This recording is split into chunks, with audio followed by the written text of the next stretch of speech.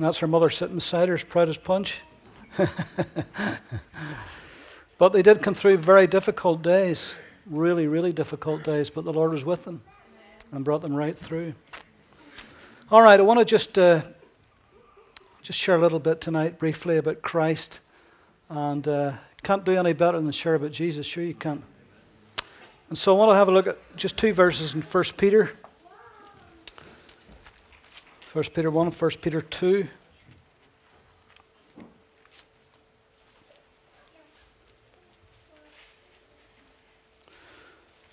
First Peter 2 and the first part of verse 7 says, "Therefore, to you who believe, he is precious."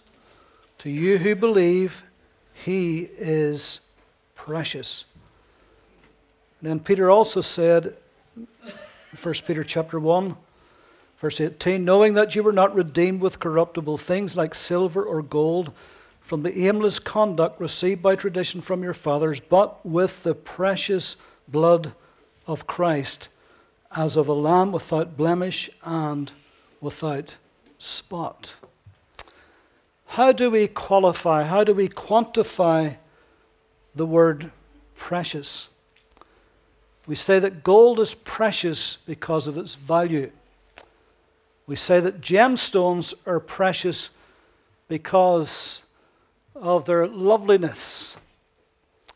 We say that a child is precious because it is beloved of its parents.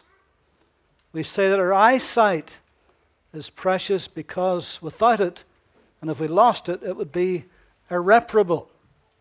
So many things are precious. But what about Christ? What can we say about the preciousness of Christ? How can we convey the preciousness of Christ? Unto you who believe, he is precious. The precious blood of the Lamb without spot or blemish. And so I want to just share some thoughts on how we can declare Christ's preciousness. First of all, he is without imitation. He is without imitation. There are many, many fake goods flooding the market today. Go to Nuts Corner Market any Sunday, on second thoughts, don't do that. But if you did do that, you'll find that you can buy just about anything that's fake. Go onto the web, internet, and you can get anything that's fake. Even medicine. You can actually buy fake medicine, would you believe? Why would anybody want to buy fake medicine? But they do. There are many fake religions in the world today. There are many false Christs. In fact, Jesus said in Matthew 24 and 5, "For many shall come in my name and shall deceive many." They will say, "I am the Christ," and shall deceive many. However,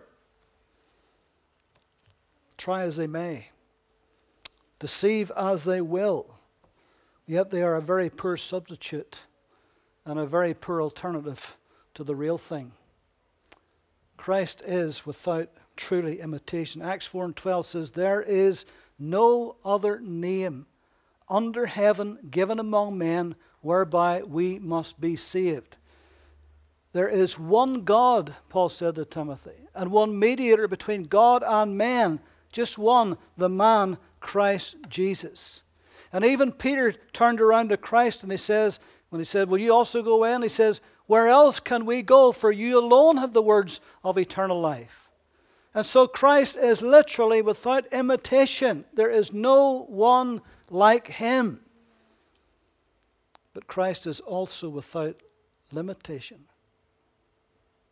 Hebrews 7:26, "For we have such a high priest who is holy, harmless, undefiled, separate from sinners, and made higher than the heavens." And Hebrews 7:22 and 25, "By so much more Jesus has become a guarantee of a better covenant. Also there were many priests, because they were prevented by death from continuing. But he, because he continues forever, has an unchangeable priesthood.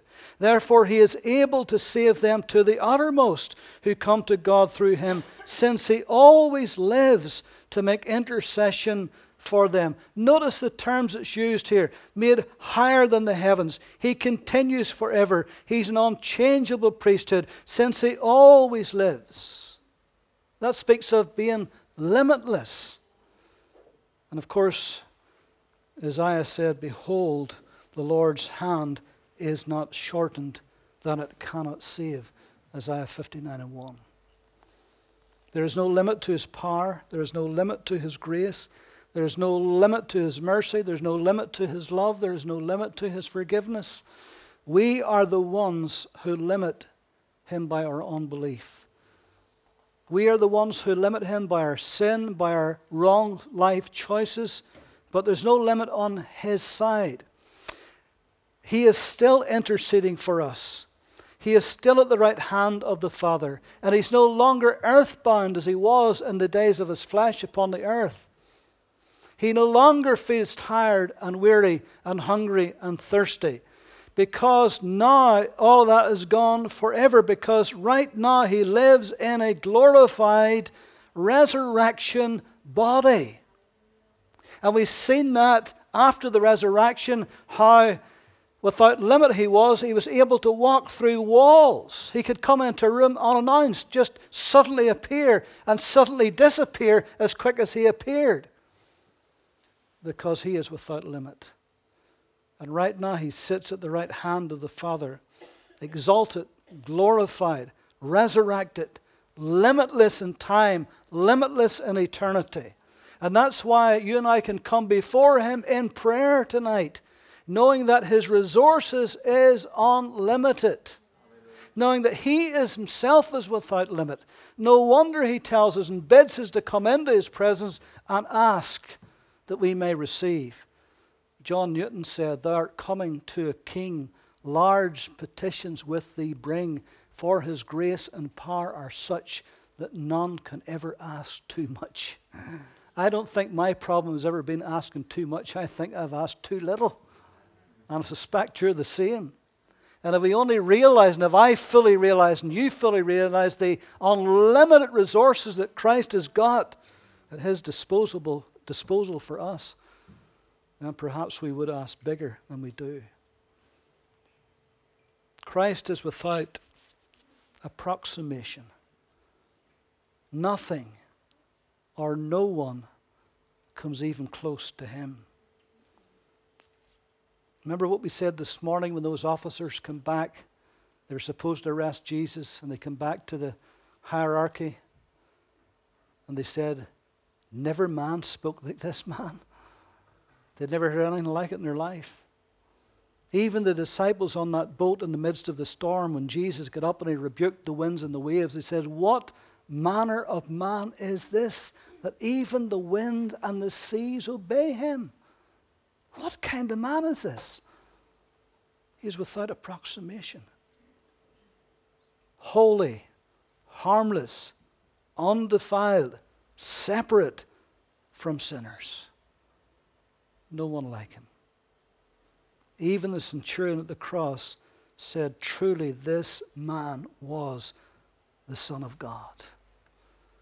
There has been no religious leader in the annals of history quite like Jesus. No one was born like him. No one lived like him. No one died like him. And no one rose again like him.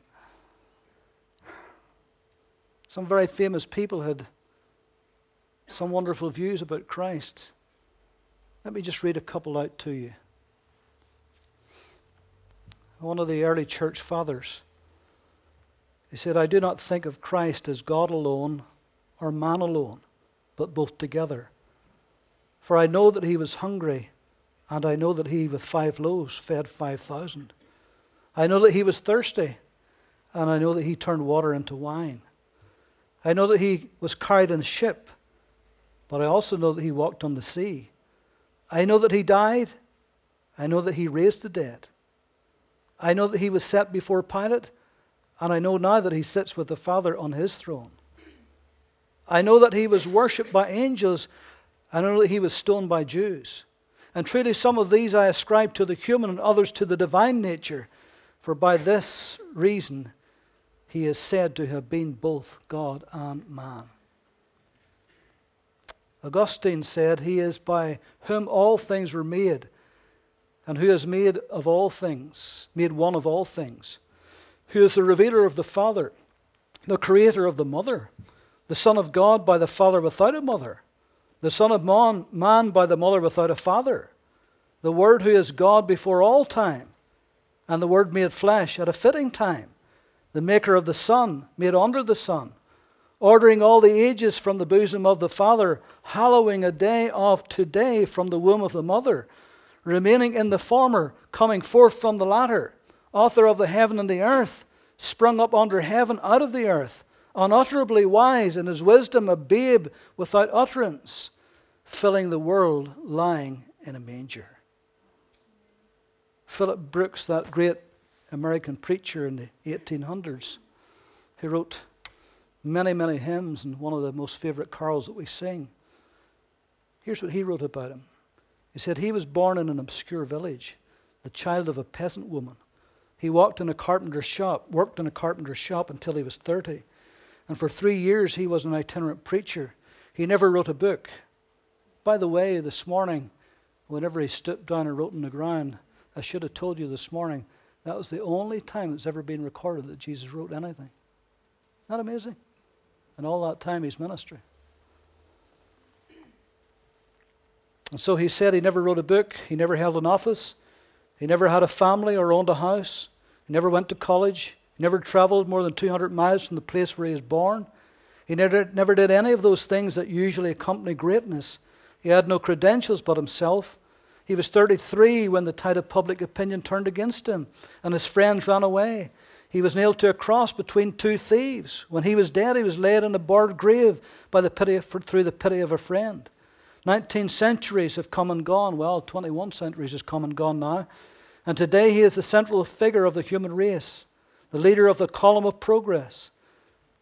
I am far within the mark when I say that all the armies that ever marched, and all the navies that ever sailed, and all the parliaments that ever sat, and all the kings that ever reigned put together have not affected the life of man on earth as much as this one solitary life. There's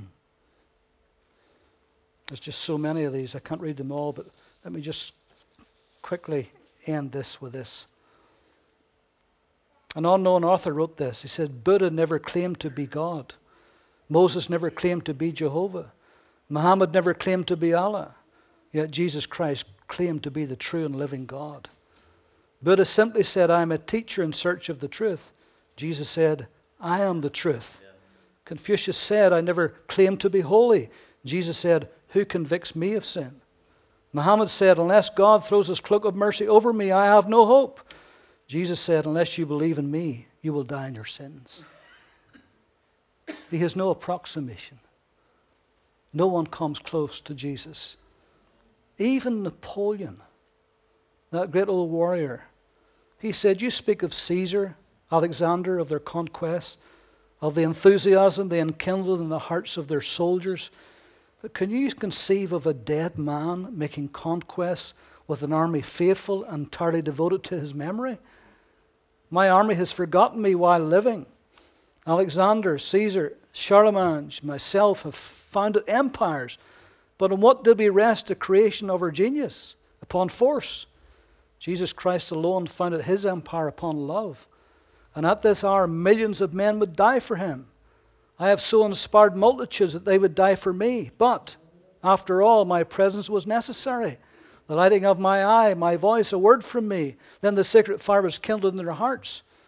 But now that I am at St. Helena, that was where he was exiled, alone, chained upon this rock, who fights and wins empires for me? And what an abyss between my deep misery and the eternal reign of Christ, who is proclaimed and loved and adored, whose reign is extending over all the earth.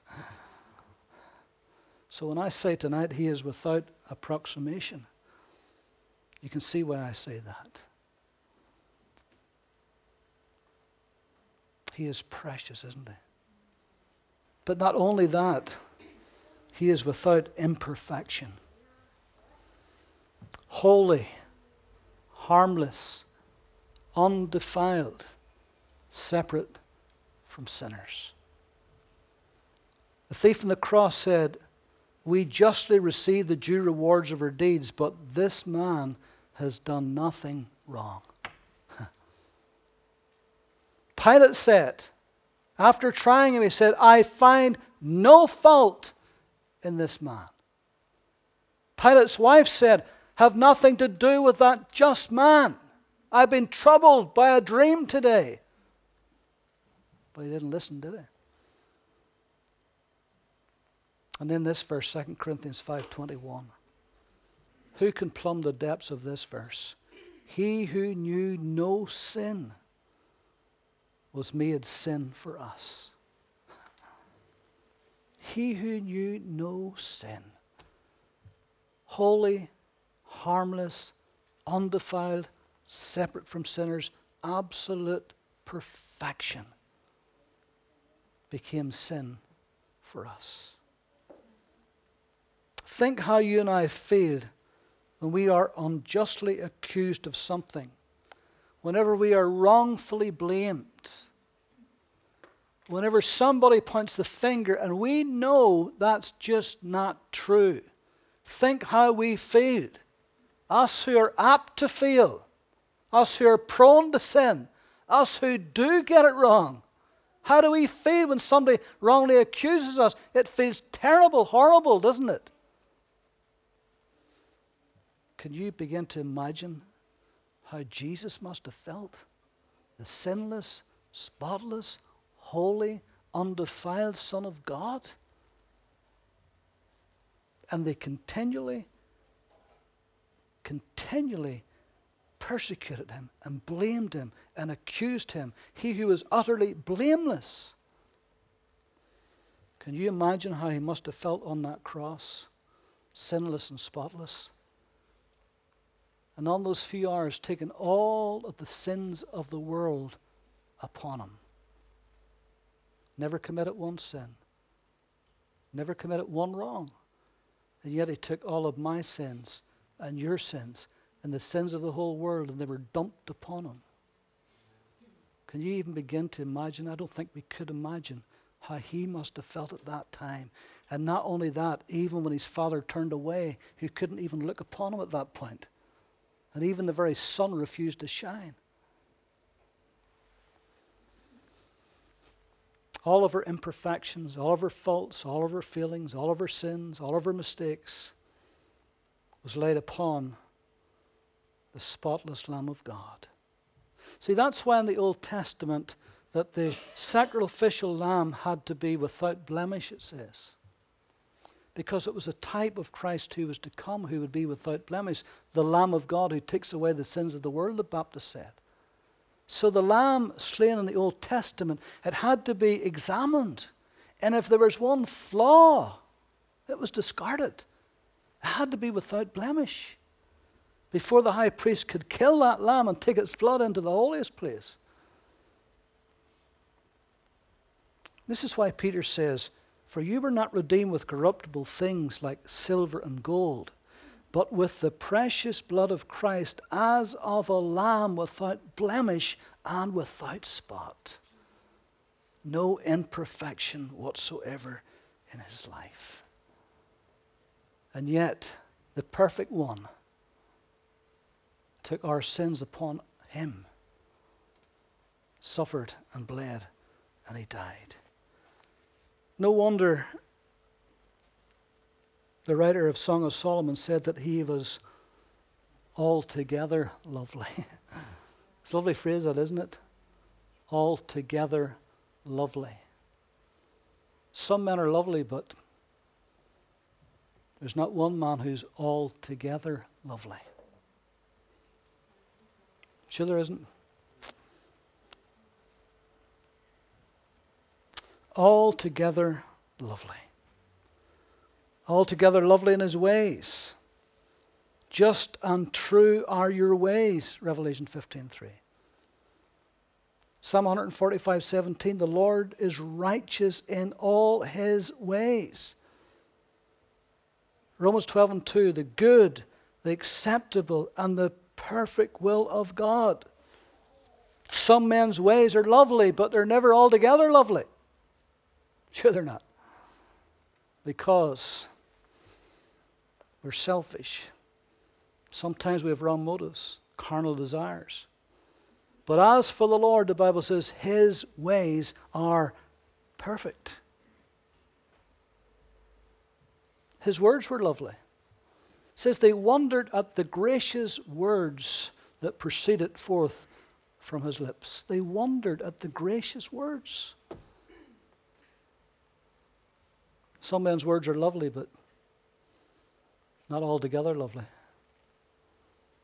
No matter how nice we speak, no matter how gracious we seem, but sometimes that old carnal nature slips out, doesn't it?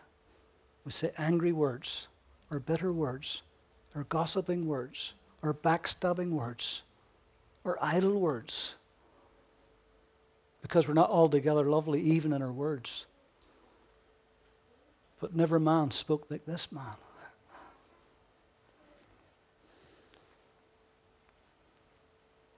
Jesus said words like, your sins are forgiven you.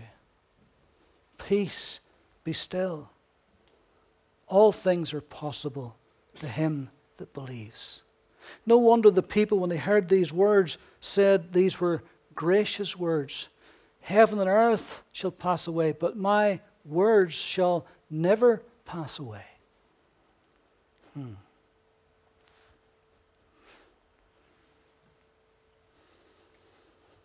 The preciousness of Christ. Let me finish by reading this.